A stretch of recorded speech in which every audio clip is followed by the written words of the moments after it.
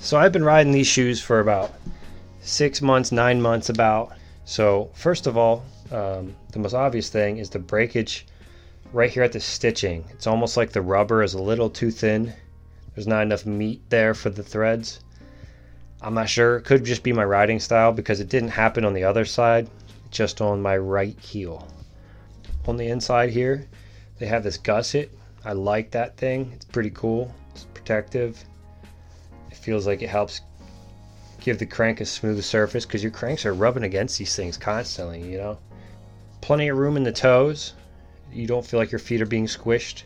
The pop cush is holding up decently. The bottoms are holding up all right. I do drag my feet to stop every once in a while. Do foot jams and shit like that. Seems to be okay. I still am not a fan of this rubber up top here, but I get why they put it there. I just hate that it's white. This puffiness of the tongue right here, I'm not sure why they had to do it that way. It's probably the only thing I really don't like.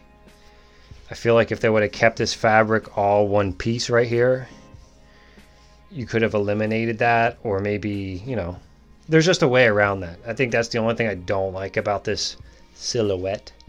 But yeah, the only other thing that's not obvious is how thin the back of these shoes are. I might just have a perma heel bruise, and that's why this is a problem for me.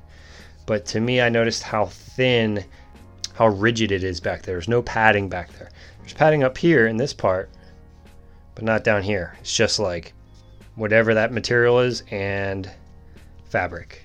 One thing I did not expect was that these would become my chillers.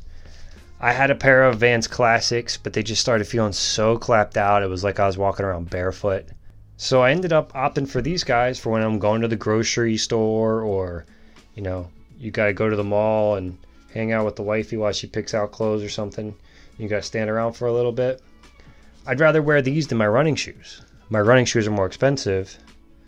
It's like if they're that expensive, I want to save them for the runs. So yeah, my riding shoes turned into my chiller shoes. That was something I didn't expect with these, but overall I'm very happy with them. I think they're pretty cool. I do wish they did something different with the tongue, and I wish they'd come out with some more colorways. They did come out with more colorways since my initial unboxing video, or whatever you want to call it. Be on the lookout for another video about these shoes. I got a fresh pair over here that I'm gonna paint how I want them to look, and I'll show you guys how they could look. But overall, I say they're pretty good pieces of footwear. You know, not too expensive, not terribly cheap either.